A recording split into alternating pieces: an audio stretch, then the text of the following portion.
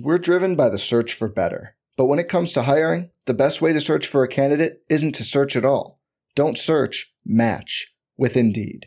Indeed is your matching and hiring platform with over 350 million global monthly visitors, according to Indeed data, and a matching engine that helps you find quality candidates fast. Leveraging over 140 million qualifications and preferences every day, Indeed's matching engine is constantly learning from your preferences. Join more than 3.5 million businesses worldwide that use Indeed to hire great talent fast. And listeners of this show will get a $75 sponsored job credit to get your jobs more visibility at Indeed.com/Blue Wire.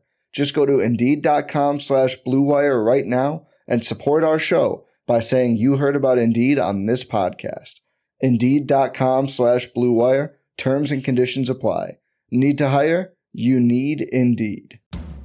From the Clark Ford Studio in Oxford, Mississippi, MVW Digital proudly presents the Oxford Exxon Podcast. I'd say thanks for tuning in, but why am I going to give you a round of applause for something that you're supposed to do, to be frank? And now, here are your hosts, Chase Parham. That broadcast school has really paid off. And Neil McCready. I deserve to be on TV.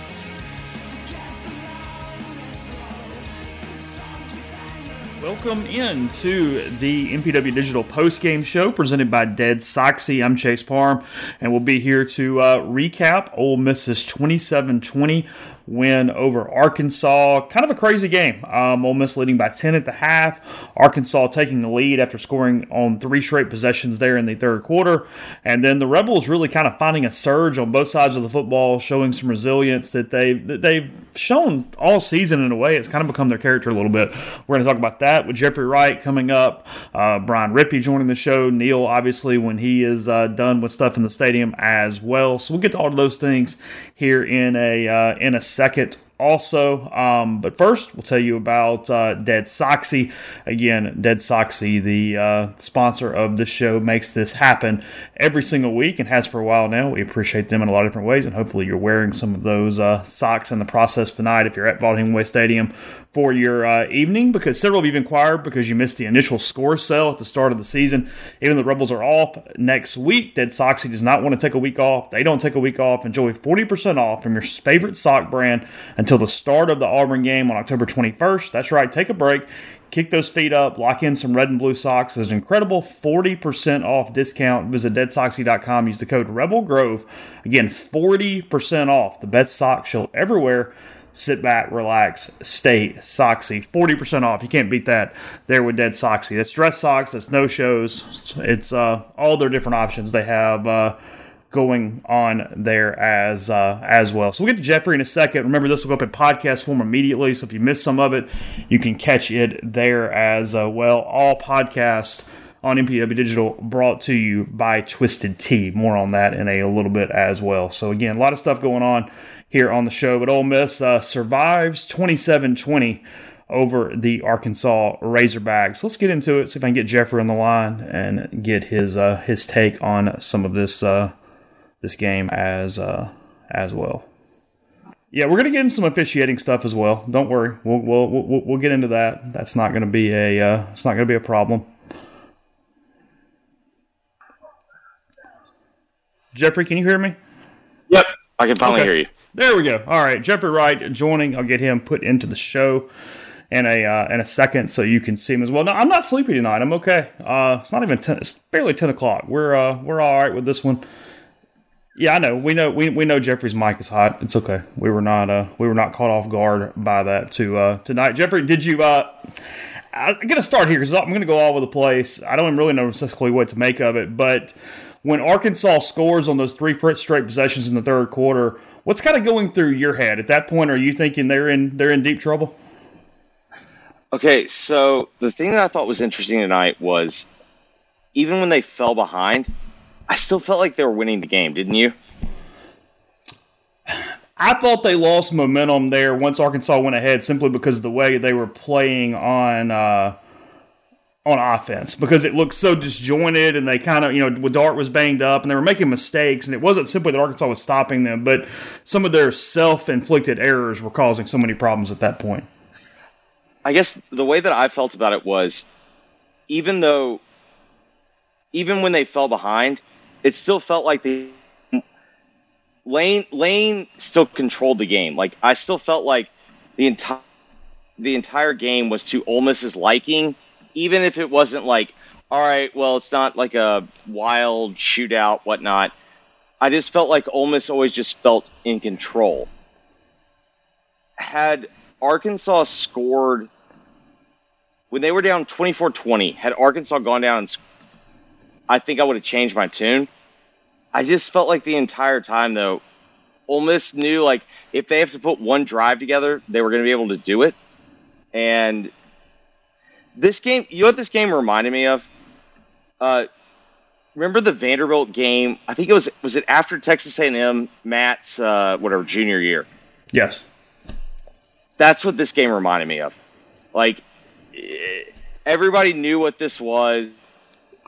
The goal was get out of here with a win. I did not feel like Ole Miss emptied the clip at all. I just felt like they did enough, and they knew that they weren't sharp, they weren't great, but they kind of knew the whole time they were going to be they were going to have to lose it, and they didn't. They didn't really make the critical mistake. They did not. I thought it was very interesting that, think about how many times Lane punted. To me, that suggested that he felt like they were in control. The irony of that is the one time he does a punt, he makes the decision there, where if you pin him back, Arkansas had just done nothing on offense. Because when you look at this game, and again, I know we're sort of disjointed on talking about it, but Enos is not very good at all. They're pedestrian on offense. You thought that if Ole Miss could score any points whatsoever, they were going to run away with this football game simply because Arkansas was not going to be able to keep up. And with the way the momentum had gone right there, and the way Ole Miss kind of looked on offense, and the way Arkansas had found a little bit, it was the strangest part for me was if there was a time to punt, that was it. Pin them back, make them go 80, make them go 85, and just see what happens. And instead, it sort of let Arkansas get more momentum, and that's when they became a bowling ball a bit that I thought that one time they might have been in a little bit of trouble. Texas Tech. I think, though, if you look at what actually really well tonight, if you look at yards per rush, sack adjusted, I think they just thought they would be able to get the yard. In the end, well, it's 4th and 5.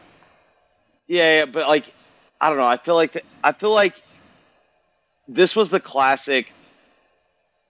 Oftentimes we make football more than it is. Ole Miss won scrimmage. Now that's what I think is the best thing for Ole Miss tonight. Arkansas's reeling, and Arkansas has not been as good up front, I think, as they would have liked to have been. But the fact that Ole Miss won both lines of scrimmage, to me, was I took note of that.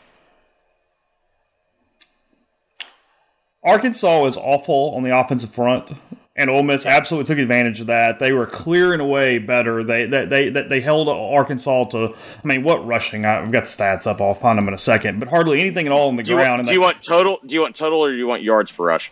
Either one. And then they sacked Jefferson 5 times? Yeah, that sounds right. Yeah, 5 sacks for 33 yards. 1.2 yards per rush.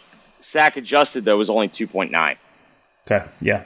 Ran it for 36 yards.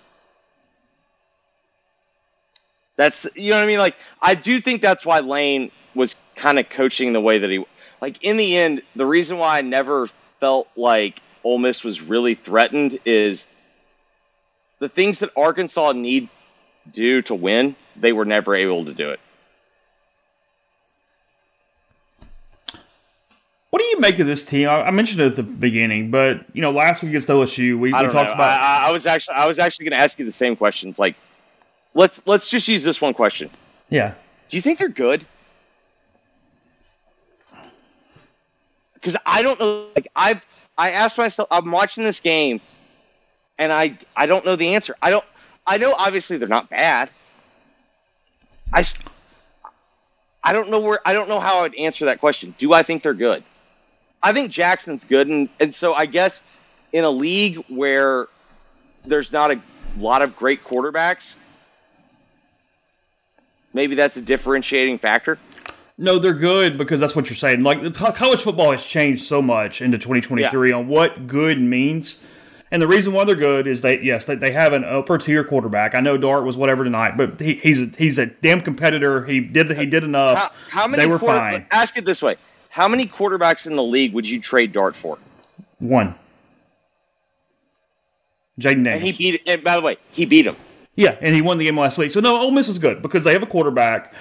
They, for all their faults, have been opportunistic enough on defense. Because frankly, defense didn't lose the Alabama game. They lost the Alabama game because they didn't score points against an elite defense. No, the offense, Alabama game. Yeah, special teams. Chase, if I would have said before the Alabama game, if I would have said Alabama's going to score 24 points, wouldn't you have liked Ole Miss's chances? Oh, 100%. Yeah, I mean, I would have taken Ole Miss to win, and I'd put real money on it at that point. That's my point. They're pretty good at special teams for the most part, most of the time. And even more than that, what you're seeing and what tonight, which I think the story of tonight is, again, it's Ole Miss winning the game they're supposed to win. Outside of last season's ending, they've done that the entire time of Lane Kiffin's tenure. And that's what differentiates teams that are good and not good right now, is you win the games you're supposed to win, because college football has become so week to week and so emotional that if you just do what you're supposed to do and keep your head down and find ways to do it, even if it's ugly, you're going to pile up wins. I mean, Ole Miss is going to be favored in maybe every game outside of Georgia the rest of the way. They're 5-1 at the break. They're not doing what so many other teams is doing, which is laying that huge egg. And they've had several opportunities to do that. They easily could have lost last week. They were down 10 with 8 minutes to go or whatever that was when they got the ball back against LSU. Frankly, Tulane was a 7-point game with 2:30 to go or whatever it was. And then tonight, Arkansas had the lead. I think last year's team loses to Tulane. I mean, Dart said that. He said absolutely they would have lost that game last year. Yeah, I definitely do. So, no, I think that's what separates them. I think it's quarterback play, and it's the ability that, frankly, this is a pretty tough football team mentally. Yeah, I think the other thing, because when you mention week to week, I think the other thing that's huge is for all the knocks against Kiffin and the big wins, which, by the way, hey, Hugh, I'm assuming you're listening, because I've noticed all of that narrative is coming from Hugh Freeze-centric people. This seems pretty darn good at home. And I think that's another big deal. It's like hold serve at home, win your games at home, and then, when you go on the road and you got a chance to knock them out or you got to win on the road, take advantage of it. And so far, that's kind of what this team has done. Like, in the end, this team's one loss is at Alabama.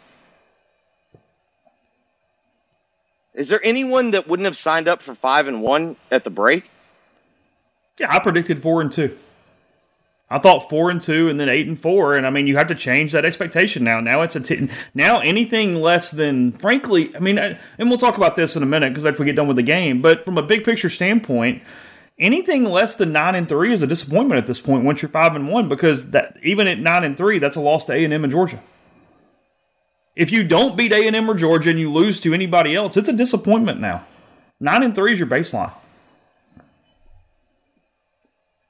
Yeah, I hadn't really thought about it until you laid it out like that, but you're right. I mean, in the end, you're going to play Auburn after the break at all. Same time, guys, if y'all can't go beat them, I don't know. Just go outscore them. They're pretty good defensively, but they suck offensively. Just go win the game. 100%. They literally cannot throw the football. Their only way to move the ball is to trick you with the ball. Yes, I agree. What's that A&M line going to be? If Ole Miss beats Auburn, beats Vanderbilt. Weird. A&M's weird because now, I thought they should have probably won today. At the same time, hey, they made every critical mistake that you could make. They did. I mean, is it possible Ole Miss is even favored in that game? That's my point. I think they are favored. If Ole Miss is 7-1 in that game, it's at home. Ole Miss is going to be favored. The only game left Ole Miss is not favored in is Georgia on the road. That's it. Ole Miss is going to be, today Ole Miss would be a 3-point favorite over A&M. At home? Yeah, because I imagine on a neutral field it's probably a pick'em, especially because you see Johnson without, unless, now granted, Johnson against Alabama's defense looks a lot different than Johnson versus other defenses because he had no time and he holds on to the ball way too long. But yeah, I think you're probably right. I think that's where this team is right now. And look, they're getting these contributions. Again, I don't have stats up. Let me pull them up real quick because I am curious about this. Jordan Watkins. I got it. What do you want? Well, we talked about it last week. Jordan Watkins goes, 8 catches for 86 tonight? He was awesome again today. 8 targets, 7 86 yards. So but to me, that's a huge, when you basically catch every target, that's kind of a big deal to me. He doesn't drop balls ever. Exactly. He has 3 drops in his career, and it's 185 targets. 38 yards after the catch.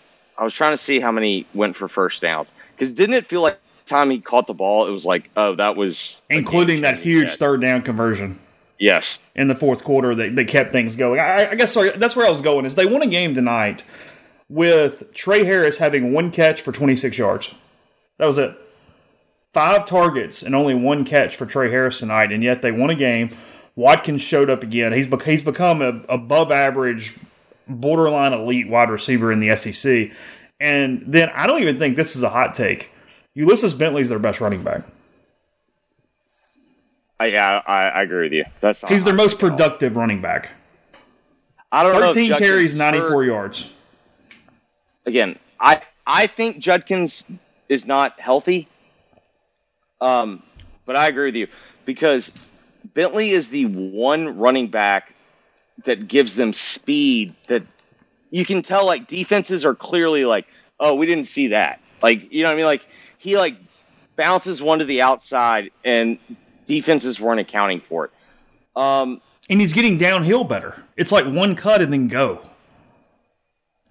Yeah. And especially in this offense where this idea that this offensive line was all of a sudden going to be fixed, they're not going to be fixed, but they can be good enough.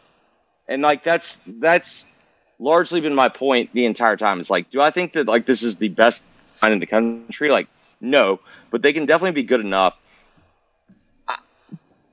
I think that touching on something that interests me, how many great teams are there in college football right now?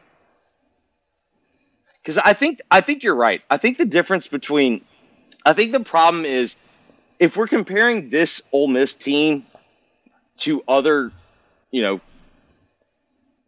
win teams, I don't know if they would line up head to head and be favored. But that's not who they have to play. They have to play who's on the schedule. And I think that's the key thing to me this year is I just don't see a lot of great teams in college football. I think we finally reached the era in which people are the talent's actually spread out. Because I think for a while, the talent is spread out, parity, all that was kind of overdone. I think now we're kind of there. We're there with a fairly large group of teams that they're all interchangeable to beat each other. And we're fairly interchangeable with another 15 teams that absolutely can sneak up and get you on a given day. That they're not interchangeable and inside those situations. And honestly, 15 might be low. I think there might be 30 teams. Yeah. I think if you get I think teams 20 through 50, if on the right day at home, I think they can all beat you. It's the teams that are consistent. They're going to become elite. It's about consistency, quarterback play, and kind of staying to a process. That's my point with Ole Miss is they're finding a way to just win football games, and it's what puts them in that category because it's what made Alabama. Look, Alabama has a stranglehold right now in the SEC West because unless you think Ole Miss is beating Georgia and winning out, Alabama would have to lose 3 SEC games. So they're in really good shape to go to Atlanta, and the reason that they're doing this is because they have found a methodical identity that they at least are showing up and doing the same thing week after week right now. I get it's just 3 weeks in a row, but they found sort of a process to them. It's not that they're – now, look, defensively, they're damn good. They're elite up front. But outside of that, they have found an identity to at least know what they are. And college football right now is about identity and consistency, and then it's also 100%. It's also, it's where Lane, like I said, and this is what's fascinating for next year. Did Lane figure something out with the portal and putting a roster together where he believes that he can have this type of cohesiveness? Because, like I said, he bragged on it all in August. And it's what's made the story of this team is he goes, nope, it's not like last year. We like these guys better. They're more of a team. It's all this stuff. And it's processed into wins right now versus last year it didn't. Is there some secret sauce to that, or is every season simply going to be throwing this stuff in the cauldron and seeing what comes out? Okay, so I just stumbled. As you were talking it out, I kind of thought through it. Lane stumbled upon. The easiest way to have a consistent offense? Have a consistent quarterback. Yeah. And whether or not it was by design, whether or not it was unintentional, Lane lit a fire under Jackson this year. And, what's Jackson's worst game? I guess you say Alabama, but did you feel like Jackson was awful against Alabama? His worst game's tonight, but he's hurt. He did not play. He was hurt on the first drive. He played the entire game injured. And I think what Lane has stumbled upon is, hey, if I can get a high quarterback and I can get him in my system and get him to play consistently, I'm always going to have a chance. And I think that's kind of from and if you want to game theory it out, okay, well, that's why he went and got Walker Howard. You know what I mean? He either he was going to have Spencer Sanders this year, who is a proven entity, or he was going to have a better Jackson Dart than last year. Well, he's got a better Jackson Dart than he had last year, and that's keeping them in every game. Even though his numbers are overwhelming. Yeah, I know. Sorry. Are you watching what I think you're watching? Miami. Yeah. Yeah. Yeah. You want to let everyone know what just happened? Yeah, everybody, man, it looks like they're reacting the stream, too. 1 second left, but essentially a walk-off touchdown for Georgia Tech, 44 yards to Devin Leary. So, you know what's weird to me? Why is everyone nitpicking? I feel like, I can't believe I'm saying this, because I love to make fun of Ole Miss people, primarily because I live with them. Not just you, sweetie. My brothers, my father, everyone. Why is everyone nitpicking Ole Miss's resume? I don't think the resume is bad. I feel like Ole Miss's resume amongst the actual people that I care about their opinions, I feel like their resume is getting picked apart. And I just don't think it's that bad.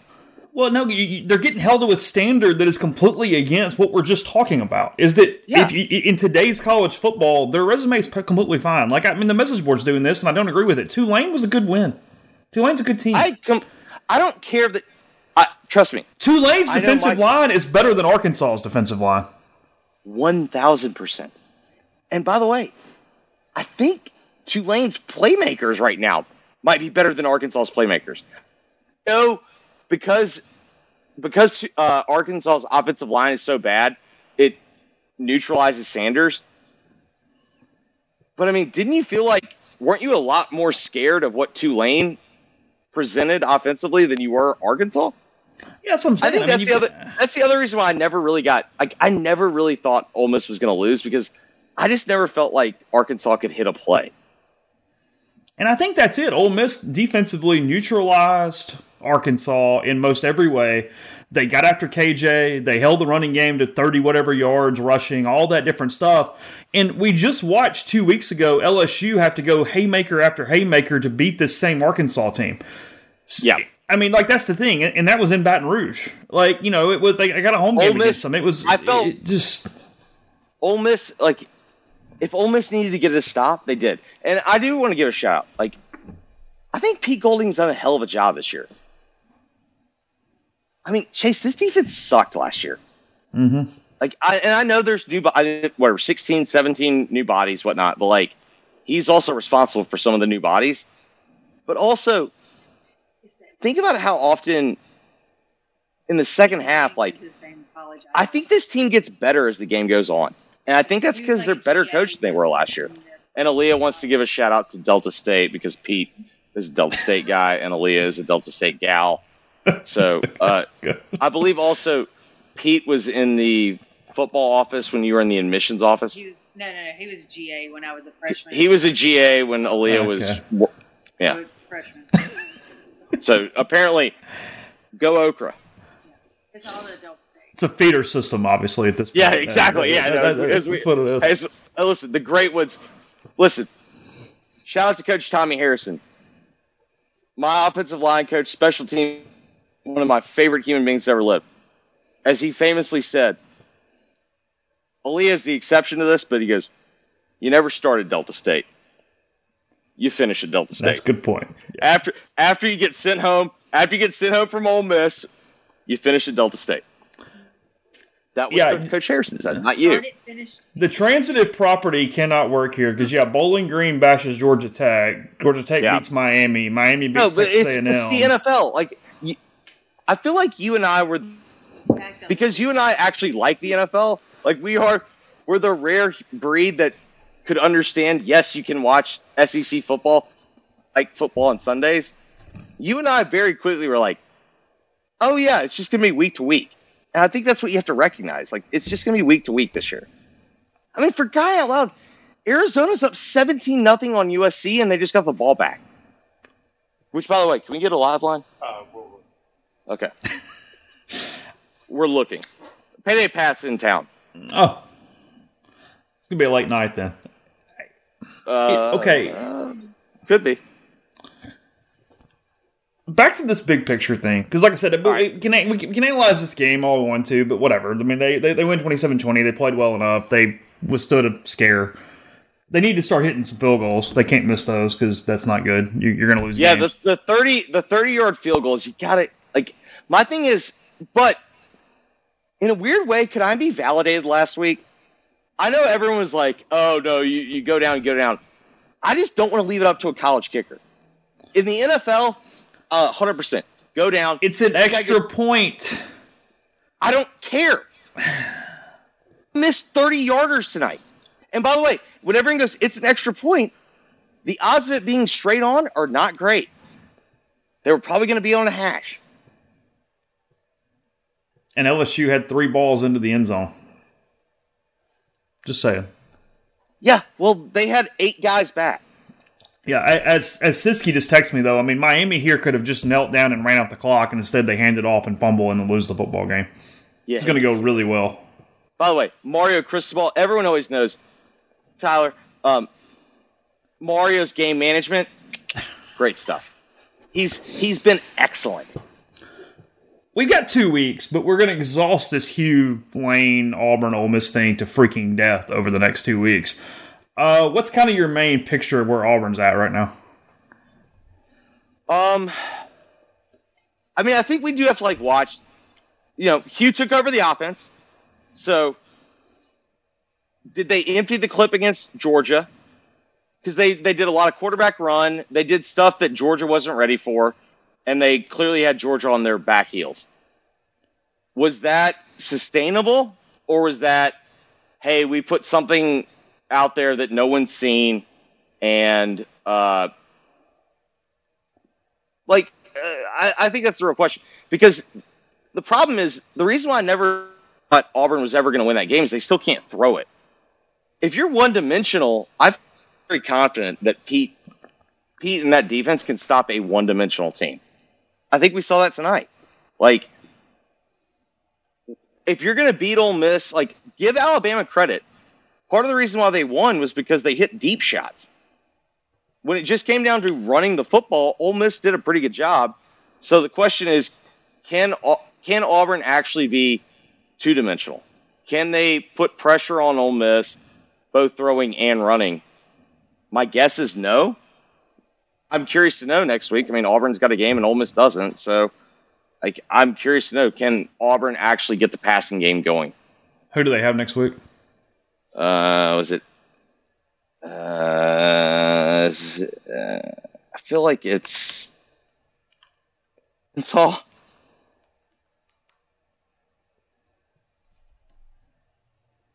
Because they didn't play today, right? No. I don't think so. Oh, I guess they were both all. Oh, no, they got LSU next week. Yeah. Oh, really? Yeah. Yeah. I mean, like, it's the thing, like, if everyone can throw an LSU. Throw an LSU. Like, to me, like, that's a legitimate question. By the way, can we talk about how selfish it was today? I know you're happy because that was such a me first play. What are we talking about? Sat there, the LSU DB that ran it back. Sorry. Yeah. Yeah, the game was over. Missouri was done with timeout. Hang on, you're arguing the LSU guy shouldn't have scored? Yeah. Missouri was out of timeouts. You go down. It puts you up two touchdowns, though. I mean, I get it, but it's... Right. Oh, shut up. The only way to end the game.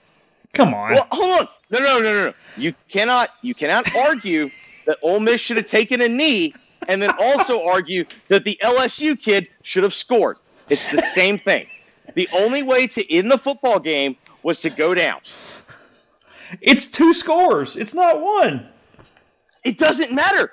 Missouri would never have gotten the football back. The game would have been over.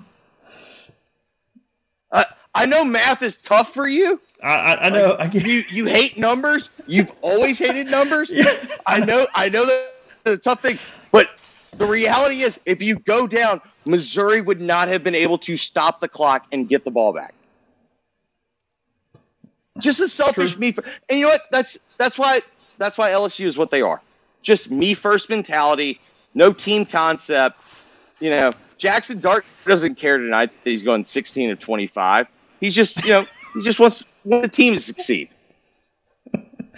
I have no idea why I can't, I don't know why I have some negative reaction to Missouri, but I do. Like, I just want Drinkwitz to lose every week. I can't help it.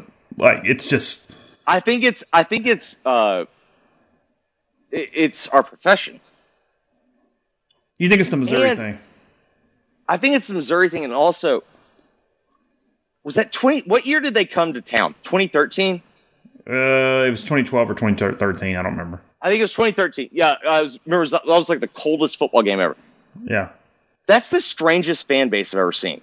Like, they're, like, aggressive. Like, they wanted to – I remember, like, they came into town, like, they wanted to start fights and everything. I was like, yeah, I'm out on these people. Like, I get it. We probably root for the same baseball team, but I'm out. I'm good. But in fairness, I'm a Cardinals fan that doesn't like Cardinals fans. So that made sense. And then Alabama throws on first down tonight. There on that last possession. Yeah, I don't know what the hell they were doing.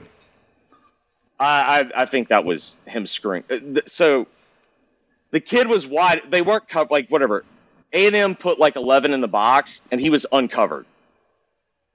And so he was just trying to throw it out to him, I guess, to get the touchdown. But that was the dumbest thing ever, because why weren't they in victory formation? Why were they? A&M had one timeout left, right? Yeah. No, they could have run the clock out. That wasn't not necessary for any of that stuff. No. My thing is, like, when Saban was going nuts, it's like, hey, dude, you could have called victory. Like, why were y'all even running a play? Oh, what channel is this USC game on? Is it on Pac-12 Network? No, USC? ESPN. Yeah. Where do I get it? Oh, it's ESPN? Yeah. What do you have? YouTube TV? Hulu. I'll find it. Okay. Give me a second. It's 206 for the heroes out there that still have DirecTV. I still think I'm changing to YouTube TV. Like, this interface for Hulu sucks. I can't stand it. So, okay, here's the real question. What feels cheaper, Hulu or Peacock? It's Hulu. Like, it's the way it integrates that I'm used to it, but... But, like, the thing about Peacock that's so frustrating, you to change channels or whatever, exit out. At least in Hulu, I can kind of scroll around. Well, Hulu does the thing, and I'll get back on football in a second. Hulu's the thing, though, where when I go to the sports tab, it gives me every game that's streaming on ESPN instead of just the channels. So I'm having to flip through Ivy League streams to get to the main games that are actually on TV. It's basically like you're on the ESPN app. Like, that's very frustrating when you're like, no, I'm not looking for Harvard and Yale.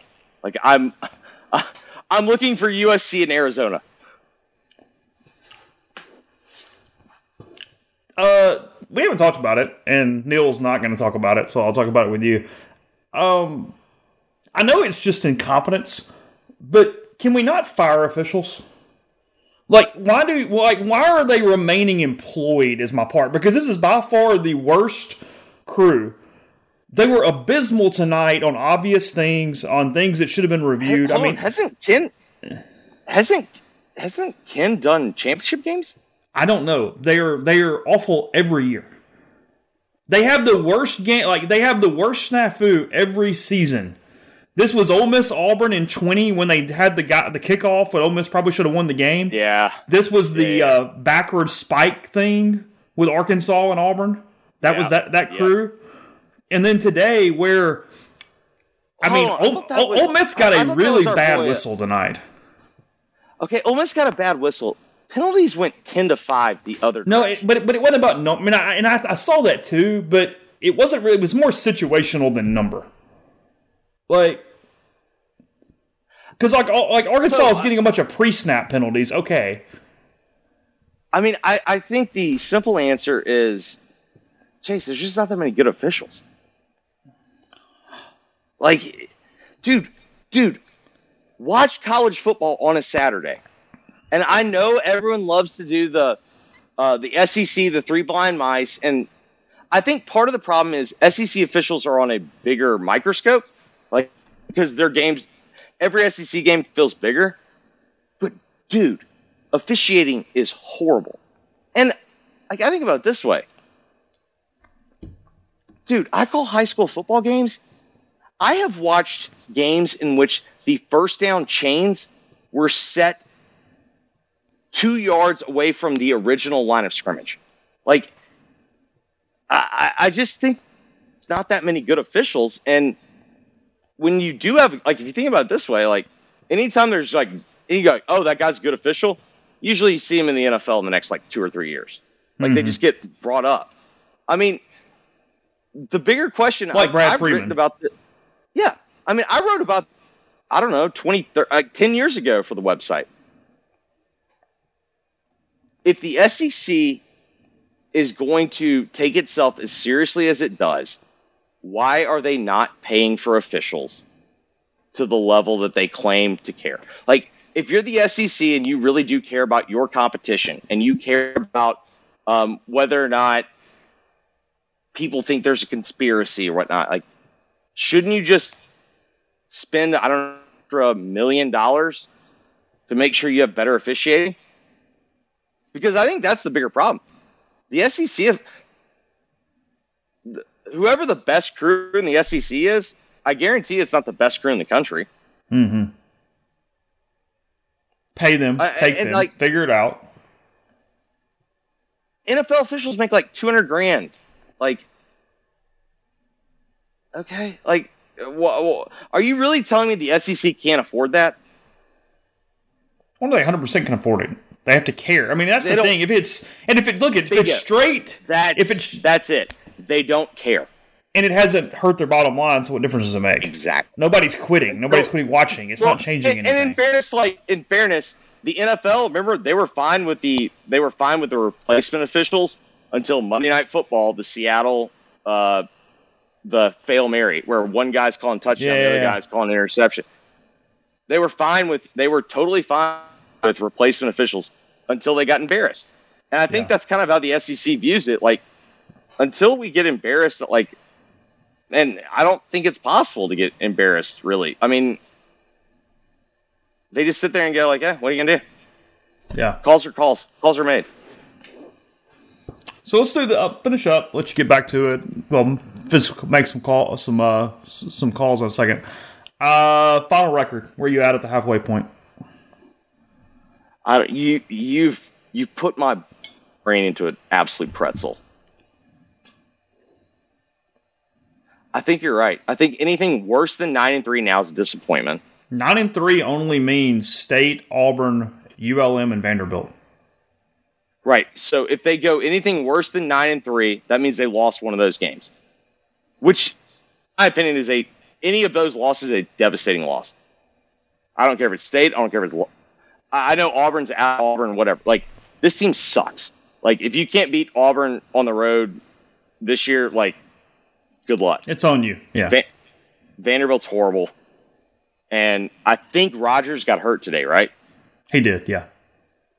I guess you could make the argument for what they want to do. Maybe Mike Wright's better. Maybe. But, like, I think you're right. Anything worse, like... And for all the... I know all the Freeze guys love to say that, he didn't win the... Very rarely does Lane lose a game he's not supposed to. Like, no. It was a game they could have easily lost. Like, I think a lot of coaches probably lose tonight. They didn't. No, 27-10 in his 37 games. And they've done very well at home. They had one of the longest winning streaks in the country before Alabama last year at home. Yeah. And now they've done a good job again back in Oxford. So, anyway. I think you're right. 9-3. Okay. We'll call it there. Appreciate it, bud. All right, buddy. Soon. Have a good night. You too.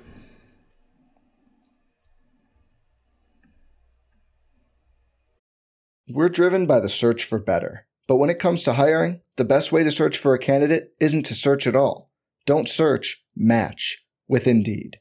Indeed is your matching and hiring platform with over 350 million global monthly visitors, according to Indeed data, and a matching engine that helps you find quality candidates fast. Leveraging over 140 million qualifications and preferences every day, Indeed's matching engine is constantly learning from your preferences. Join more than 3.5 million businesses worldwide that use Indeed to hire great talent fast. And listeners of this show will get a $75 sponsored job credit to get your jobs more visibility at Indeed.com/Blue Wire. Just go to Indeed.com/Blue Wire right now and support our show by saying you heard about Indeed on this podcast. Indeed.com/Blue Wire. Terms and conditions apply. Need to hire? You need Indeed. Every fan knows the right player in the right position can be a game changer. Put LifeLock between your identity and identity thieves to monitor and alert you to threats you could miss. Plus, with a U.S.-based restoration specialist on your team, you won't have to face drained accounts, fraudulent loans, or other losses from identity theft alone. All backed by the LifeLock $1 Million Protection Package. Change the game on identity theft. Save up to 25% your first year at LifeLock.com/aware. Jeffrey Wright. They're leaving the show. We'll get Brian on in a second. Let me tell him to go ahead and make a call. I'll get some of these super chats as well. Are you ready to elevate your college football game day experience? Check out Twisted Tea, your go-to game day beverage for college football fans. Twisted Tea is unlike any hard beverage you've had before. It's made with real brewed tea and packs a flavorful punch with 5% alcohol, no carbonation, delivering the perfect balance of taste and refreshment that goes down smooth for every game day occasion. No need to settle for the usual. Twisted Tea turns up any occasion, especially when you're cheering for your favorite teams, whether you're tailgating at the stadium, watching at a bar, or hosting friends at home. Twisted Tea is there to elevate your game day experience. It perfectly complements your love for college football and your passion for creating unforgettable moments. So let's toast to unforgettable game day experiences. Twisted Tea, the drink that fuels fun and celebrates your love for college football. Keep it twisted. Thanks to you guys for bringing those up and getting back to them. I see them out of the corner of my eye, but let's see. Real Gear Online says, hey guys, what happens when Dart comes back next year? Still don't think draft grade would be great. Yeah, I mean, I asked somebody that this morning, just sort of in passing, and it puts Walker Howard in a weird spot because Jermaine Jackson Dart is an elite quarterback at the college level. There's no doubt about that. His long ball hasn't been good. I don't think his draft grade would necessarily be great right now. He would be the quarterback next year. And, Howard came to play. at this point, it's just hard to see Jackson leaving or anything when he's set up the way he is for 2024 when Ole Miss is going to be a playoff contender. So, no, I mean, I don't know. I think that is definitely, though, one of those deals you have to look at for next year that's interesting. But at this moment, yeah, I would assume that he's back and he's the starting quarterback next year. I mean, we're on October the 7th as I'm saying that, but I see no reason why that would not would not be the case right now. I'll ask Brian what he thinks in a minute. He probably has a little better read on Darth than I do, of the three of us with the site. Memphis Rebel, thank you, says Ole Miss is an average team that knows how to do enough to win. Yeah, but look, that's college football. That is 100% college football. That's just sort of what that is right now. Stanton, super chat, thank you. He says, with Bama winning at Texas A&M, is there any realistic path for Ole Miss to get to Atlanta? We doomed to watch Georgia and Alabama in the SEC championship game again. Look, I just don't see Alabama losing 3 times in any way. Like, 3 just doesn't make sense to me. So if you're talking about getting to Atlanta, it's going to require... I think it requires winning out, going 11-1, and then Bama losing twice. But now at 11-1, you'd have a very, very good case for the playoff at that point. I mean, you just would, and you wouldn't even have to play in the SEC championship game to do it. I mean, I think you'd have a chance to get in as that kind of that 14, that controversial pick, depending on what was going on out there in the Pac-12. Yes, Neil's going to join the show tonight. Yes. I mean, you look at their schedule. I mean, it would take some combination of Tennessee and LSU to give Alabama 2 losses. And I said 2's the bare minimum because you already lost to them. So, I mean, they've already gotten through A&M and Ole Miss. I mean, it is. It's a stranglehold in the SEC West for Alabama at this point. It's taken some drama out of it until they lose. It just, like I said, it just is. Yeah, look, the 2025, if nobody leaves, the 2025 quarterback battle is the one that's so interesting for Ole Miss because that's Simmons and Howard. Because, I mean, I love how the ball comes out of Austin Simmons' hand. I mean, it's raw as hell, but he's 17 years old. I mean, he can really spin it. Howard is definitely a better quarterback today than Austin Simmons.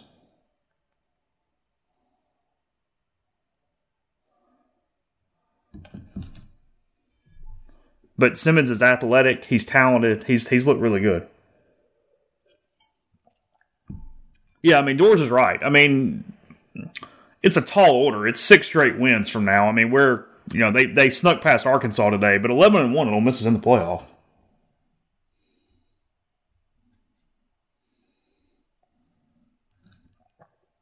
Yeah, you would have beaten Georgia. You're in. Yeah, Ole Miss to get to Atlanta needed A&M to win today. Create this 3-way, 2-way thing that either gave Alabama another chance to lose some games or set up some tiebreakers in three ways where you beat A&M and you've beaten LSU and you did it that way. Brian, how are you? Good. How are you? I'm good. Let's get your video in. You were at the game tonight. How atmosphere, just sort of environment, tension there in the third, fourth quarters. Take me through that a little bit. Yeah, I thought the atmosphere and environment was pretty good. It was close to a sellout. There were a couple, sparse sections towards the top, kind of by where the band is. But other than that, I thought the atmosphere was pretty great. It was a weird game. There was certainly some tension. Arkansas scores to go up 20-17, early in the fourth quarter, and there was definitely, you could sense some tension in there. But for the most part, I thought it was another great atmosphere. Weather was great today, and it was another fall Saturday with a full stadium. So Ole Miss is up at the break. Arkansas cuts that thing. What was kind of going through your head? Was there a point in times where you thought that Ole Miss could lose that football game? Not really until Arkansas. I mean, this is the obvious answer, but Arkansas goes up 20-17, and I got a pretty weird feeling about how this game could turn out. It was one of those games where I thought Ole Miss played with its food a bit. They had a couple chances to really break that game open and get up by a couple of scores and put their foot down and take control of the game, and they didn't do it. And then Arkansas goes up 20-17 there with about 11 minutes left. And that was really the first time because that I thought they could lose the game just because Ole Miss had not really moved the football very well in the second half. Arkansas did a good job when they got Ole Miss off the field. They used a lot of clock. They moved the football down the field better. As hard as that Arkansas offense is to watch, they had enough sustained success to make that game weird. I don't really understand what Dan Enos is doing with the whole Arkansas offense. I mean, they had trouble handing the ball off. It was like a dysfunctional slow mesh at a couple times where Jefferson almost fumbled. But because of Ole Miss's inability to get off the field on third down, they really extended the game and made it a lot closer than it had to be. But I guess to Ole Miss's credit, when they had to go put a drive together and go down and score, they certainly did that.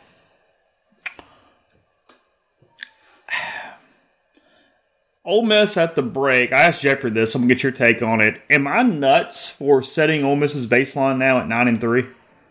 Anything less than that's a disappointment, and frankly, even at 9-3 means you don't win one of the main games left on your schedule.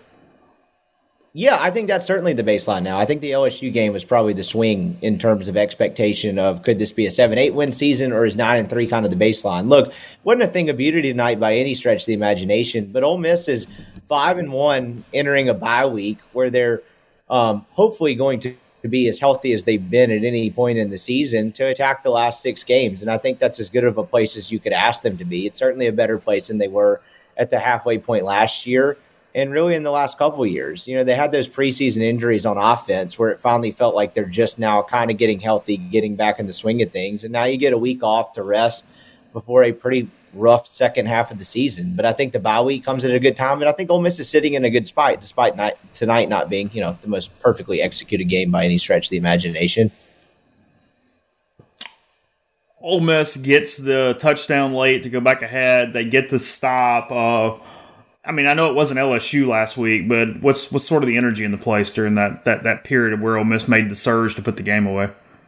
Relief and excitement, I would say. I think there's something to be said about this team in the last 2 games where when it absolutely had to put a drive together, it did. I'm just looking at the stats here. I haven't been able to look at a whole lot as I've been getting back from the game, but Ole Miss only had 396 yards of offense. They run for 196. Pass game was pretty sporadic. It looked like Dart got hurt on the second or third play of the game and wasn't moving around very well. I saw Kiffin did say that in his halftime interview, something to the effect of, you can figure it out. He's not moving around very well. So it just felt like they were surviving on offense after that.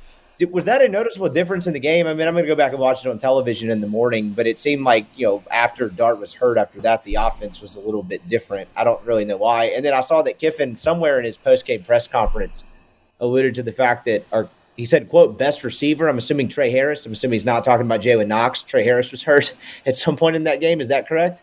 Yeah, Lane confirmed that Dart got hurt in the second play, and then Harris also was banged up for whatever reason. Yeah, because, look, Jackson didn't look right. He was missing throws.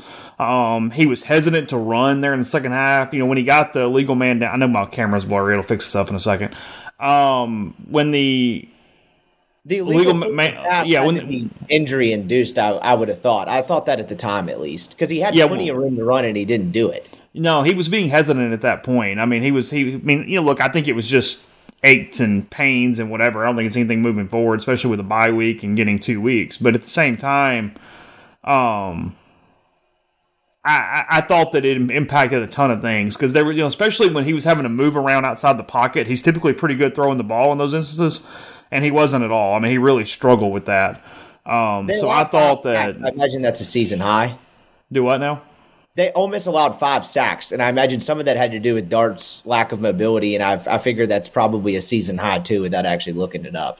Yeah, I would definitely, because I think he'd only been sacked like once through the first 3 or 4 games or whatever it was, for sure. I got to ask this in the stream a minute ago about next year, and you understand Dart probably better than Neil or I do. Do you anticipate him back next season? Oh, what a question. I think there is a path for him back at Ole Miss. I wouldn't put it at 100% certainty at all. And again, just to clarify, this is not based on any sort of conversation I've had with Jackson Dart or anyone close to him by any stretch. It's just kind of reading the tea leaves a little bit. But, I think there's a path for him to be back. I'm not necessarily sure what that looks like. Maybe it's a 9-3, 10-2 type season where they play really well and they just kind of want to run it back with a veteran quarterback. But I guess to get at the root of your question, I do think there's certainly a better than small chance that he is not back at Ole Miss next year. Again, not based on anything I've heard. And and when you say that, not to put words in your mouth, you're not talking about simply NFL. No, I think there would be a world where he ends up on another college roster. I definitely think that is a possibility. But again, I don't how likely that is. I will have a much better idea, I think, in mid to late November. But I think it's certainly possible. But we'll see how the rest of the season plays out. If they go 10-2 and he plays well, I don't see any reason why he wouldn't necessarily be back. But I don't know. What do you think? Your guess would be as good as mine at this point. No, you've got a better idea than I do. I just find it fascinating considering the overall program situation of like what Walker Howard came in to do. Because, like I said, you look at where Walker Howard's situation is right now, and I think I said this right before you got on the show, was he's got the Dart thing if Dart comes back next year, but then he also has this thing with Austin Simmons, who is incredibly talented. So it's just not looking like, it's not this seamless path that maybe we once thought 6 months ago because of the way Lane and the coaching staff has upgraded that roster all the way through at quarterback. He likes Ole Miss. I think he really, really enjoys this team. I think he enjoys being a leader on this team. But as well as I do, we can live in a much different world in 7 weeks than we do right now. So we'll see. Jeffrey was asked how good this team was, what makes them good. What are sort of your grades, if you will, on them through 6 games? We're at the halfway point. I don't know how good this team is. They blew a golden opportunity to win a game in Tuscaloosa, and then they had their back up against the wall, down 9 points with 8 minutes left last week, and responded. But it hasn't been perfect by any stretch. They haven't had a game yet where the defense and the offense have both played A-, A+ games, and they didn't seem like they put it all together. And so, tonight, if Ole Miss had played very well offensively and coupled that with what the defensive performance ended up being, I'd have probably had a little bit more of a optimistic outlook in terms of having a definitive answer on just how good this team is. And so I don't really know how to answer that. I'd give them a B offensively and maybe a B+ to A- defensively. Outside of, 2.5 quarters of football against LSU where they really couldn't stop anybody, I think the defense has been fine. I don't understand the third down thing. They get penetration, they create plenty of negative plays, but man, you get into 3rd and 13 and somehow they just can't get off the field. So I don't know. I'd probably give them a B to B+ across the board. Again, 5-1's a great spot to be, but I'm still trying to figure out what I think of this team 6 games in, as crazy as that sounds. No, it's their toughness that's made them a good team. 100%. They don't lay eggs. They find ways to win games, and they've dominated the last 6 minutes of games they could win. That's it. They have been dominant to pull games out of the fire, to put games away, to do things to basically get W's, which is the point. College football is no longer a style contest. It's not what it's going to be. Look at Miami tonight losing to Georgia Tech. Look at Notre Dame in Louisville. Just win the freaking football game. That's it. It feels like much more of an NFL week-to-week survival than it does style points and, like you mentioned, how you look in a given week. And I don't know. I guess we can go and talk about a long-term expectations for this team. Does Alabama lose twice now that they got A&M out of the way? Do you really trust LSU to beat them in Tuscaloosa? I know they have Tennessee. Well, but twice requires you to win out. Frankly, you're not even worried about Atlanta at that point because if you go 11-1, you're making the freaking playoff. You don't want to go to Atlanta because that's just one more game you got to win. That's a good point. That's the irony, actually. If Ole Miss goes 11-1, they're in the playoff. I know some people said you're not going to pass 4 champions, but you are because you would have wins over Georgia. You're in. You have to, in a world where you win 11-1 and Alabama lost twice, you'd have to beat Georgia twice to make the playoff. It's a good point. Because you have to win the championship game. And you're positive they get in at 11-1? I just have a hard time believing an SEC team that's one loss was in Tuscaloosa to an Alabama team that's also probably going 11-1. I think you're in with the champion of the SEC. I do. A win in Athens and you win 11-1 and you have Lane Kiffin as your head coach. Fair. You mentioned 9-3 being the baseline. What's the other loss? Clearly, obvious. I mean, the most obvious one would be them losing in Athens. What other one sticks out to you? Is it? I'm just saying that they're going to be heavily favored in 4 of their last 6 games, and that gets you to 9-3. From a Vegas standpoint, they're going to be favored against in Auburn. They're going to be favored against Vanderbilt, ULM, and Mississippi State. They have 2 games left. That they have a pick-em essentially against Texas A&M at home, and they're going to be an underdog in Athens. What do you give them in those 2 games? 1-1, 0-2? I mean, that's my point. I mean, if you go 0-2, you're still 9-3. Right. I mean, 9-3 is going to the Citrus Bowl. Can they win in Athens? That Kentucky-Georgia game was at the same time, but I was in my parents' seat, so I could watch some of it on the television. I don't know. Georgia, I mean, look, Georgia did what I thought they would have done in the past, and I'm really mad at myself because in picks, I sort of predicted this, but I was scared of it, is that I just thought it was finally going to be that game where Georgia came out and just wrecked somebody and did the dominant thing that they've done in past seasons when somebody kind of comes up to challenge their throne, if you will. They were really good. Now, Kentucky made a lot of errors. They were playing almost too hyped at times. But Georgia runs them out, and Carson Beck looked the most comfortable he's been all season. He was really good at quarterback tonight. Georgia looked like the Georgia we sort of expected tonight. It was by far their best game of the season. They were great, and it's the other thing that I thought, which is Kentucky is 5-0, 5-1 now. They had beaten no one. Florida was their best win. Florida's schizophrenic at best. They can bully you at the line of scrimmage unless you can kind of bully back, and then Kentucky has problems. And that's what you saw tonight was Kentucky wasn't going to go in and bully Georgia. And Georgia was more precise. Georgia was more composed. They had better playmakers. They just sort of put that thing to bed. Also, Leary can't run. Georgia's susceptible with a running quarterback a little bit. So the way for Ole Miss to get into that game is to get a touchdown or 2, and then also to use the quarterback from a running standpoint. Hey, I got Neil calling me. Let me grab him, and we'll catch up. Sounds good. Have a good one. Yep. There's Brian right there. Let me go ahead and jump and get Neil in since he is. Neil, how are you? Can you hear me? Yeah. Okay. Just making sure. You are live. I'm getting your camera in right now, but you're live. Okay. We were just talking, kind of laughing a little bit because I've asked everybody this, and we keep having the same conversation. Ole Miss 5-1 at the break. As we're recalibrating here, anything less than 9-3 is a disappointment, right? Oh, I hadn't thought about it that way. Let's see. You're going to be a considerable favorite against Auburn, Mississippi State, ULM, and Vanderbilt, and you have basically a pick 'em against A&M. 9-3 would be the floor at this point. I would think that would be acceptable. Yeah, I think that's right.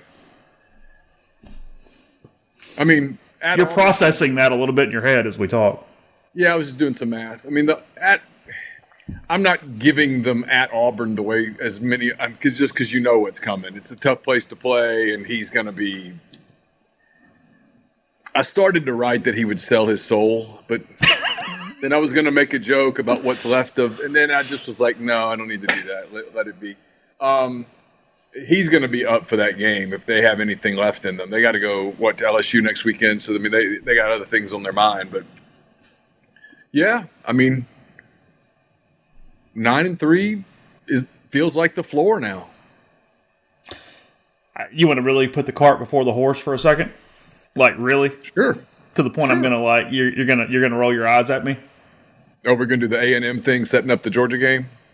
11-1, getting the playoff. Oh well, obviously you haven't had a chance to read my column yet. I have not. 11-1, because here's the deal. It's what I was laughing about.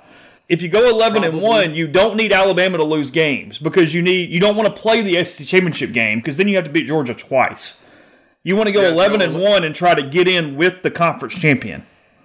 I mean, again, it's putting the cart. Oh God, we're not running the cart before the horse. We're running the entire Oregon Trail cavalry in front of the horse. Yeah, because the horse is like, I'm not running all the way to that cart right now. But yeah, I think so. I mean, given kind of the way that the landscape is shaping up, probably. Yeah, probably. And you're right. You wouldn't want to have to play them twice. If you were able to beat them in Athens, you'd want to just say, hey, Alabama, have at it. Do your thing. And then you'd probably have to have some help. Like you wouldn't want. You need a 2-loss Pac-12 champion, that kind of thing. Yeah, you wouldn't want Texas to turn around and beat Oklahoma in a Big 12 title game and get all that kind of confused. I will say this: if we had the 12-team playoff this year, our entire however many podcasts we do next week, and we won't do the full complement, but however many we did on the bye week would all be about playoff scenarios. Because they'd be golden right now. Yeah, I mean they would be in the playoff. We would be talking about where they would be and what needs to happen and blah blah blah. Yeah, for sure. Jason, thanks for super chat. He says Neil and Chase is 10-2 and 21 and 9-3 or 10-2 this year. Finally shut down any Lane criticism. That's a lot of success. Yeah, it's a lot of wins. Yeah, I mean, I don't know who's really doing the criticism. I mean, you can criticize the end of last season if you want to. I mean, it happened, but that happens to a lot of teams. I mean, frankly, outside of Alabama and Georgia in the last handful of years, Ole Miss has been as successful as anybody, and more so than most. I mean, other than those two, those are the two that are they're clearly ahead of everybody else. They prove it week after week after week. They just win games. What was the Georgia final, by the way? I lost track after a lot. I mean, it was a big blowout. They looked like we thought they were going to look, and they did the thing that we always talk about where they completely shut down the team that sort of tries to mess with their throne at all. Yeah. 51-13. Oh, yeah. That'll shut some of us up for a while. Yeah, that'll do it. Poor old Kentucky.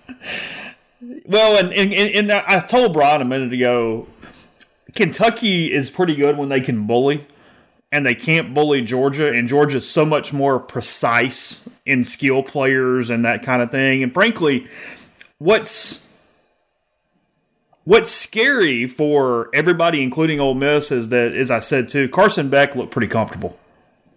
He looked good today. He looked like he sort of was operating that offense in a way that actually can be dangerous. He threw for 300 and something yards in the first half alone? He's averaging 300 on the season, sneakily. Yeah, I mean, somebody asked up earlier, is there a danger of a quarterback leaving if Dart comes back? Yes, because there's always a danger of a quarterback leaving because they all want to play. That is just college football in 2023. Yeah, I mean, the days of guys sitting and waiting for years on end are probably over. Carson Beck waited his turn a couple of years. I mean, we're putting carts in front of horses. I have no idea what Austin Simmons' ideas are with football and baseball and all those things, and Walker Howard has used his transfer. I don't think this is what he had in mind when he transferred in, but he's used his transfer nonetheless. He wasn't expecting an Austin Simmons or a third-year starter Jackson Dart. If that comes to fruition. The Dart part more than Simmons, you know. Sure. I mean, I think obviously he believed it's. We've covered this ground. Yeah. Lane, give us. I know he didn't, but do you give any peek into what is ailing Trey Harris or Jackson Dart? Or I can tell you what's ailing Jackson Dart because I just looked at his swollen knee. Okay. He's got a swollen knee. He says he's good. That's all he said about it. But he was limping quite noticeably post game. I thought it impacted him throughout the game. Lane said as much. He referred to Trey's injury as a lower body injury. I couldn't tell whether they were looking at. It looked groin or hamstring. At first, I thought he had taken a helmet or something to the one place that you really just don't want to take a helmet, but they appeared to actually be looking at something, and he tried to go and couldn't. So I have when it first happened, I thought he'd done something to his shoulder, the way it was kind of hanging. So I don't know whether I hate to speculate, but I think it was something muscular and not just a shot to the groin that hurts like hell and then it goes away and you're fine. He was not fine at the end of the game. He tried to go and couldn't. And we don't know what Harris is. Yeah, we don't know. I mean, he only caught one ball. He had 5 targets, 1 catch tonight. I mean, there wasn't a lot there from a Harris standpoint. Jordan Watkins was their main receiver. Yeah. As he has been. I actually thought Arkansas made a couple of adjustments to their secondary, and that they played pretty well on the back end. You know, Zachary Franklin either didn't play or didn't play much. Priestcorn wasn't really a factor in the game other than getting a holding penalty. And the false start on the phantom call there, both. Yeah, that was a weird call. That was Ole Miss thought it had a free play. They didn't blow the whistle, and he definitely went before the snap, but I think he went because he saw Arkansas go. Yeah. I don't know. Yeah. What's your main thesis of this team? We're 6 games in, and I mean, I wrote a little bit, and I've kind of been staying on topic here. In this world of college football, there's no style points. You just win games. And they've been really good in the last 5 to 6 minutes of games to put games away and not have the loss that they're not supposed to have. That's Lane Kiffin's. Outside of last year, that's what Lane Kiffin's hallmark has been.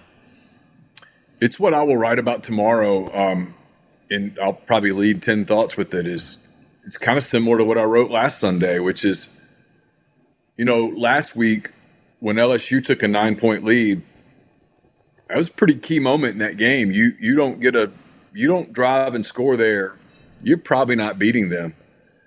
And tonight, I don't know, when Arkansas scored to take the lead with, it was like 13 and change left, it kind of felt big that next drive. And, you know, it was 4th and 1 at like the 29 or the 34, I guess. It would have been the 34. Because, I mean, I can say this now that the game's over and it went the way it went. Cam Little's got a pretty big leg. Yeah. It was 4th and 1 at the 34, and I don't have the book in front of me. I'll have to go back and look in the morning. I'll get it right. But they went for it. Ole Miss did. And at the time, I'm like, man, you don't get this right here somehow, some way. You don't convert this, and you give them the short field with the 3-point lead, and they punch it in and go up 10. You're in trouble. I mean, you might be cooked. And they got it. And then they had a 3rd and 6, I want to say, and he hit Watkins for a 7-yard pass, and they ended up driving down the field and scoring. I think this team's calling card right now, believe it or not, is not explosive offense and all that. I think it's more resilience. There's a toughness to them that I don't know that they really had last year. They missed 9 straight third downs to start the game and then picked up the 3 to put the game away. They hit Watkins for whatever. They hit the ball. They converted a 3rd and 10, and then Bentley got the last one there to go ahead and kill it. By the way, I told Jeffrey this. Bentley's their best running back. Bentley fits what their offensive line can do better than Quinshon. Yeah. You know, last year, for whatever reason, maybe it's just Nick Broker. Last year, for whatever reason, this was a more of a ground and pound offensive line. They could really punish you. Maybe we didn't give enough credit to Casey Kelly as a blocker. I don't know. I mean, you know, but this year you need a shiftier back who can make people miss and that kind of thing, and that's obviously Bentley. They're using them both. I mean, you know, Quinshon ended up with decent numbers because he got that 30-something yard run kind of late in the game. But, yeah, I agree with that. Yeah, I mean, I guess productive might be better.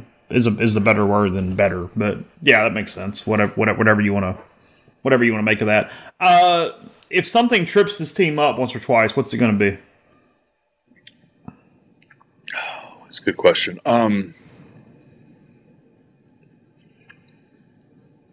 It's look, if Dart's going to be hurt and if Harris is hurt, I just don't know that they have enough downfield stuff to keep scoring with people. And here's what will kill them, because they didn't turn it over tonight. They didn't turn it over last week. They won the turnover battle tonight, and that turned out to be critical. I mean, Sistrunk's interception in the first half led to 3 points, and then obviously the last interception, ended the game. I don't know, Chase. I mean, I don't think this is a great team. I don't think anybody would look at this team if you took the uniform off and watched them play and go, man, that's a great football team. They just kind of find ways to win, and they only have one potentially great team left on their schedule. I mean, before the season, if you'd offered everybody 9 or 10 wins, most people would have taken it. And, you can sort of revise history and move the goalpost halfway through the season. That's fine. We're going to do it too. But,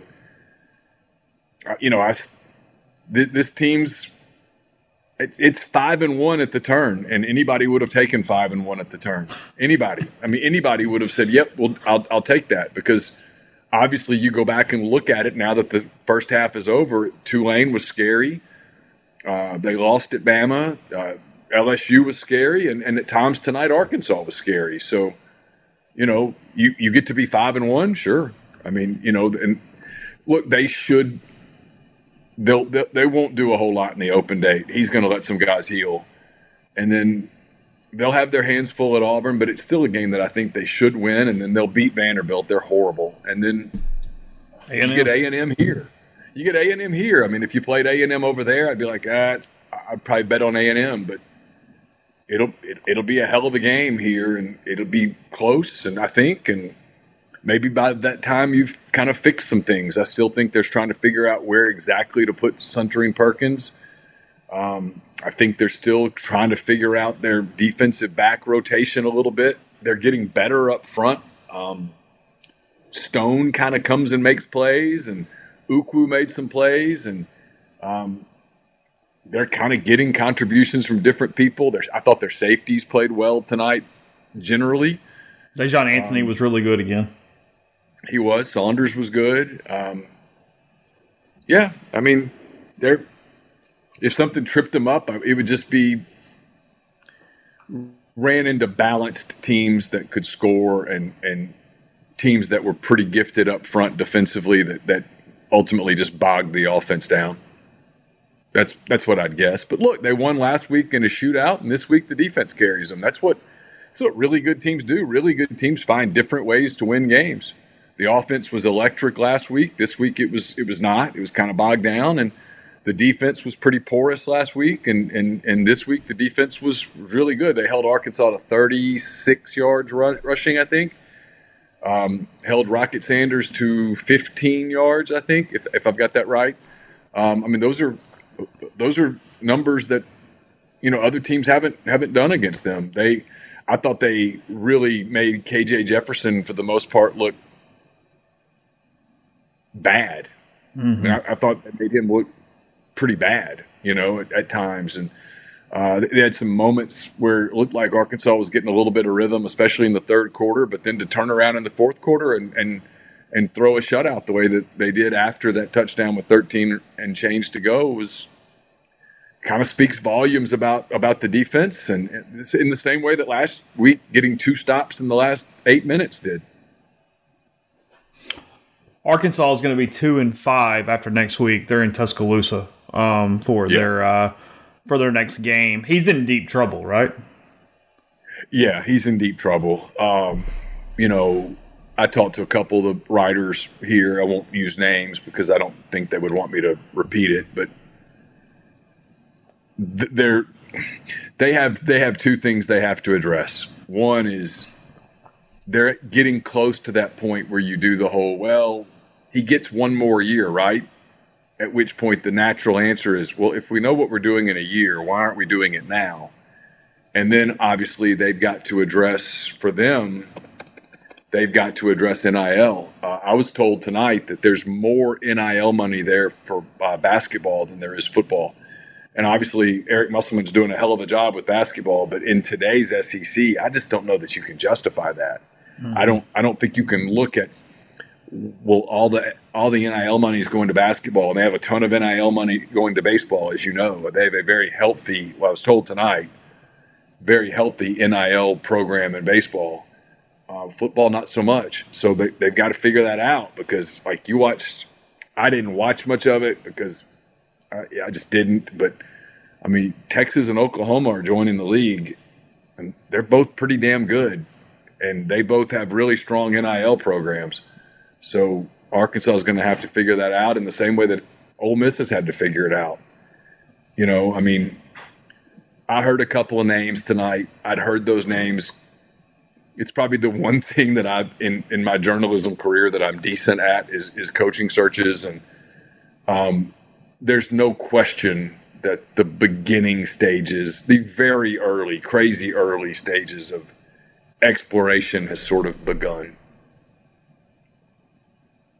Did you watch much Alabama A&M today? I watched the first half, and then I left to come here. And when I got here, I didn't get a chance to see it. So I really didn't get a chance to see I saw the last couple of minutes on someone's laptop, but not really. I saw the first half. I would have guessed based on the first half that A&M was going to win the game. They handled the line of scrimmage really well, but Alabama is so elite defensively in that front seven. And they were so much more composed and just the better coached, performing team. A&M still has that issue they always have, which is what keeps them from getting over the hump, is that they just kind of do dumb things and they freak out and they just don't keep it together the way that you have to do to be elite.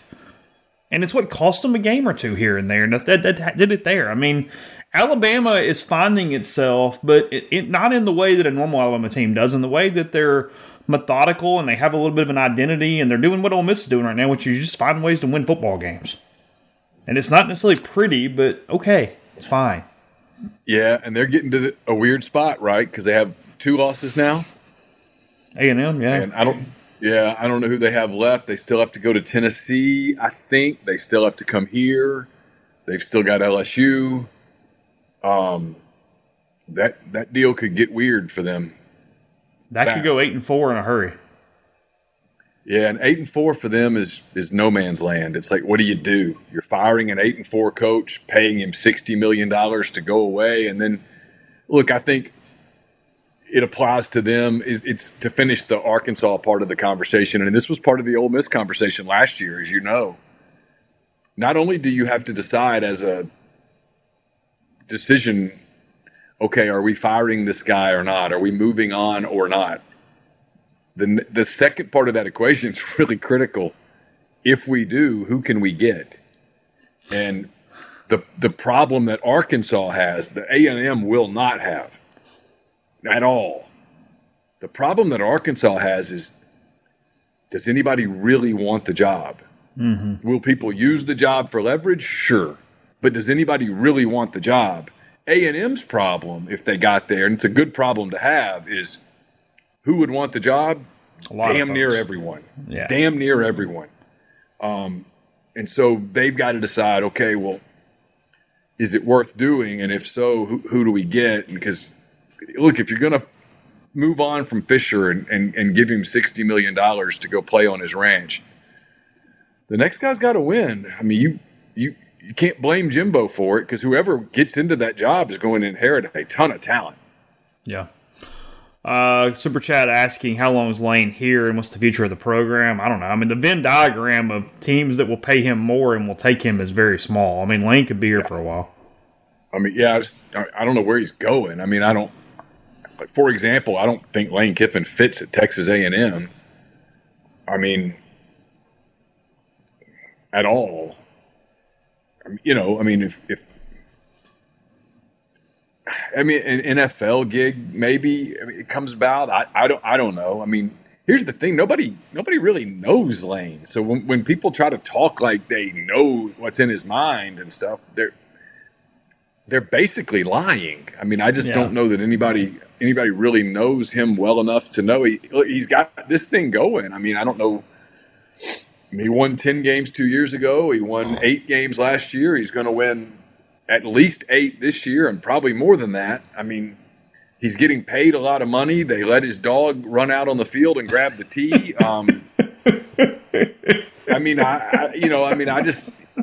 They let him do whatever he wants, pretty much. So I mean, are there jobs that are better jobs than Ole Miss? Yes, of course. Is Ole Miss a top 20 job today? Yeah, it is. So I mean, where's he going? I mean, I guess if Texas A&M called him and offered him $12 million a year, sure. The odds of that happening are just like infinitesimally small. Mm-hmm. And yeah, a real candidate for the 12-team playoff next year. So yeah, and for the gazillionth time, Alabama's not hiring Lane Kiffin. Yeah. So that's not, and Nick Saban doesn't act like he's leaving. So, but Alabama's not hiring Lane Kiffin. It's not nothing against Lane, but people there remember when Lane was there, and Lane has grown up since his time at Alabama. But people remember stuff there, and that's not happening. The Alabama will go after Dan Lanning really hard. Last couple things. Did you see the sequence of that Miami ending? I read about the 3rd and 4th down thing, and then I saw the final play. Could have just taken a knee and run the clock out, handed it off, and fumbled to give Georgia Tech the ball back. And they score on the last play of the game. It happened all day today. It's like a freaking. I mean, it's like going through the country. Quit handing the ball off. Just take a knee. I'm going to give you credit for this. You've been saying this for the longest time. Elijah Drinkwitz, in the last 2 minutes of that game, I just looked at the TV and went, "What in the flying are you doing?" It's 4th and 30-something. Punt the ball. Get them out there and punt it. Right now, you have all 3 timeouts. Make them do something. I mean, Jaden Daniels almost fumbled anyway. Make them do something. Get the ball back and give yourself a chance. You have a kicker who can kick the ball a gazillion yards. I think they were down 3 points. You still have to play field position. He went for it on 4th and 30-something and ran a hook and lateral play that got like 20 yards. Well, your punter's going to punt it more than 20 yards. Maybe earlier in the game, the punter had kicked one 60 yards. Maybe he'll boom another one. You have all 3 timeouts. I was already frustrated that I was watching football on a day that football really didn't matter. And I was so he deserves all the ridicule that he gets. I'm completely. I've tried to give him every benefit of the doubt, and I gave up after today. Jeffrey was very angry at the LSU defender for scoring. That was fitting. It was fitting that not only did they lose, but that they didn't cover after that horrific amount of clock management. Put an asterisk next week for Ole Miss's bye week. They can play Kentucky next week. It's an interesting game. Mizzou? Oh, yeah, it will be. Because I'd rather lose the way that Kentucky lost than lose the way that Missouri lost. Because Kentucky gets back on the plane and they're better than us. Let's just move on. Yeah. Missouri goes, that one got away. And he had the atmosphere there for an 11 a.m. game was electric. Was great. They were ready. They were ready that place was jam-packed at the opening kick, and he failed them. So we get 14 days of Lane and Hugh and Auburn and Ole Miss and the Rebels at 5-1. Are you excited? You ready? You pumped up for what's to come? No. Now Auburn has LSU on Saturday. Yeah, I'm glad that we have an open date. I plan to utilize my open date. I hear people behind me. Sorry. And then the whole Hugh Freeze thing.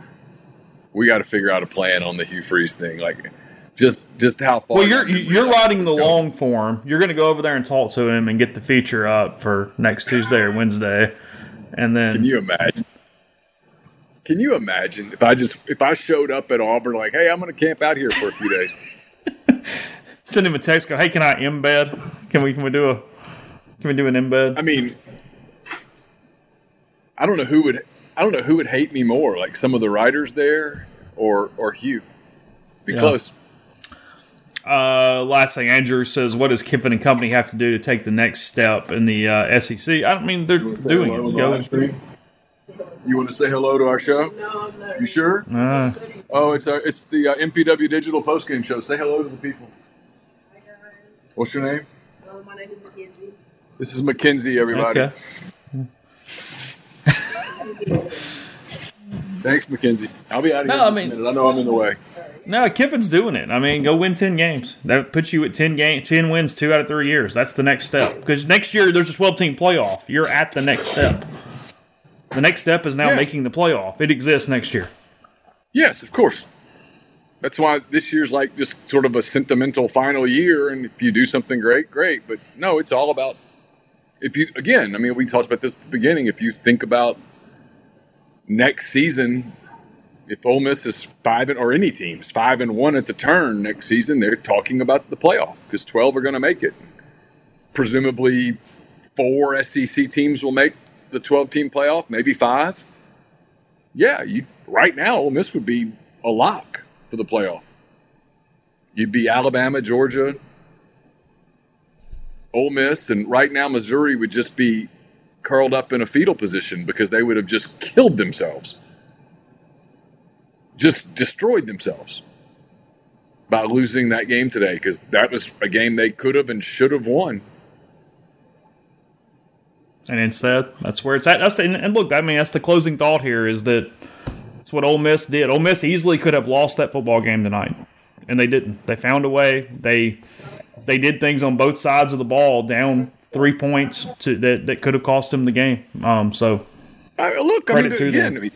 Yeah, it absolutely is. I mean, it's probably the theme of what I'm going to write tomorrow, which is, you don't have to change a lot to get Ole Miss to 2-4.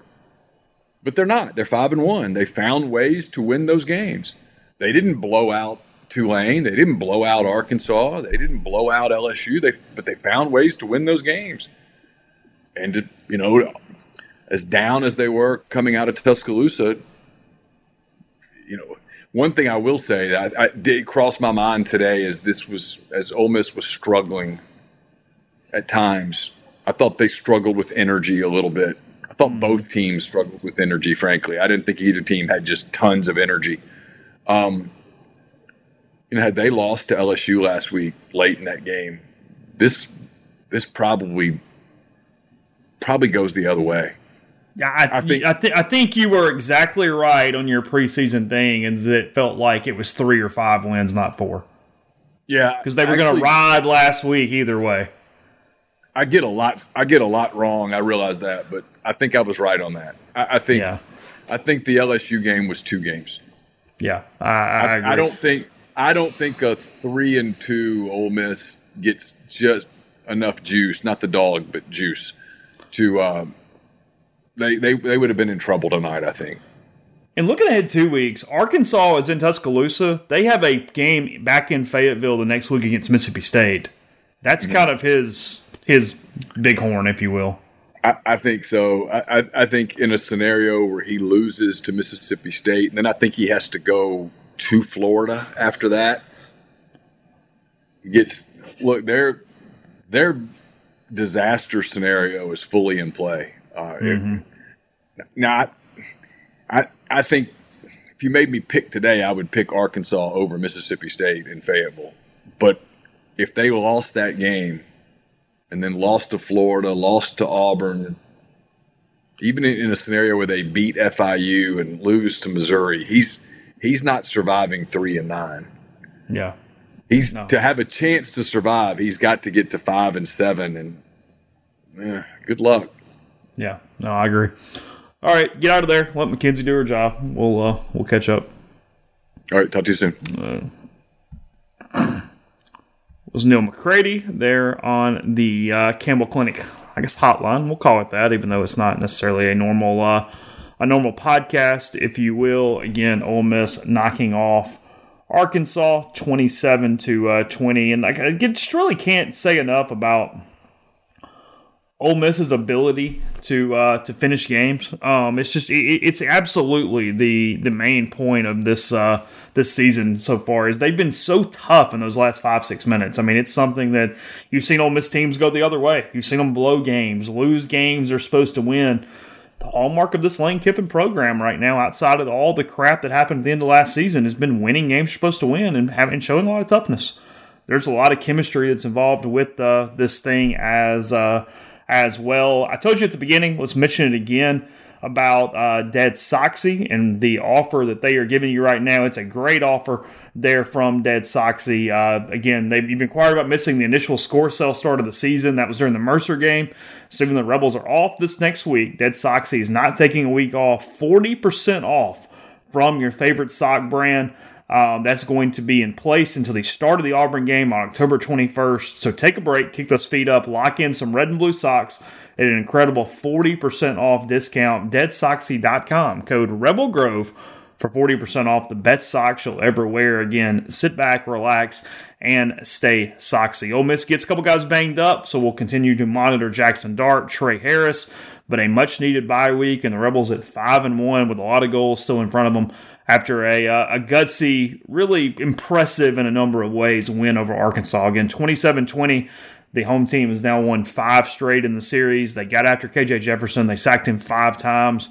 They took advantage of the porous Arkansas offensive line, really doing a lot defensively there in that run game. So thanks to Neil, thanks to Brian, Jeffrey, and then most of all, thanks to you guys. Appreciate you guys so much for hanging out with us, checking in here after the game. We're back podcast again. It's a bye week, a little different schedule, but we got some stuff. I know Neil's doing some basketball this week. I've got some baseball coming this week as well, and then plenty of football with the Rebels at the halfway point of the season at 5-1. I'm Mark Chapman. Welcome to the Planet Premier League podcast.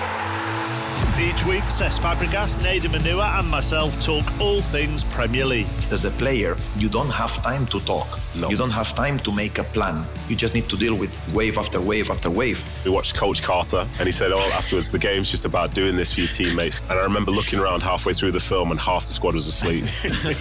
Planet Premier League. Listen wherever you get your podcasts.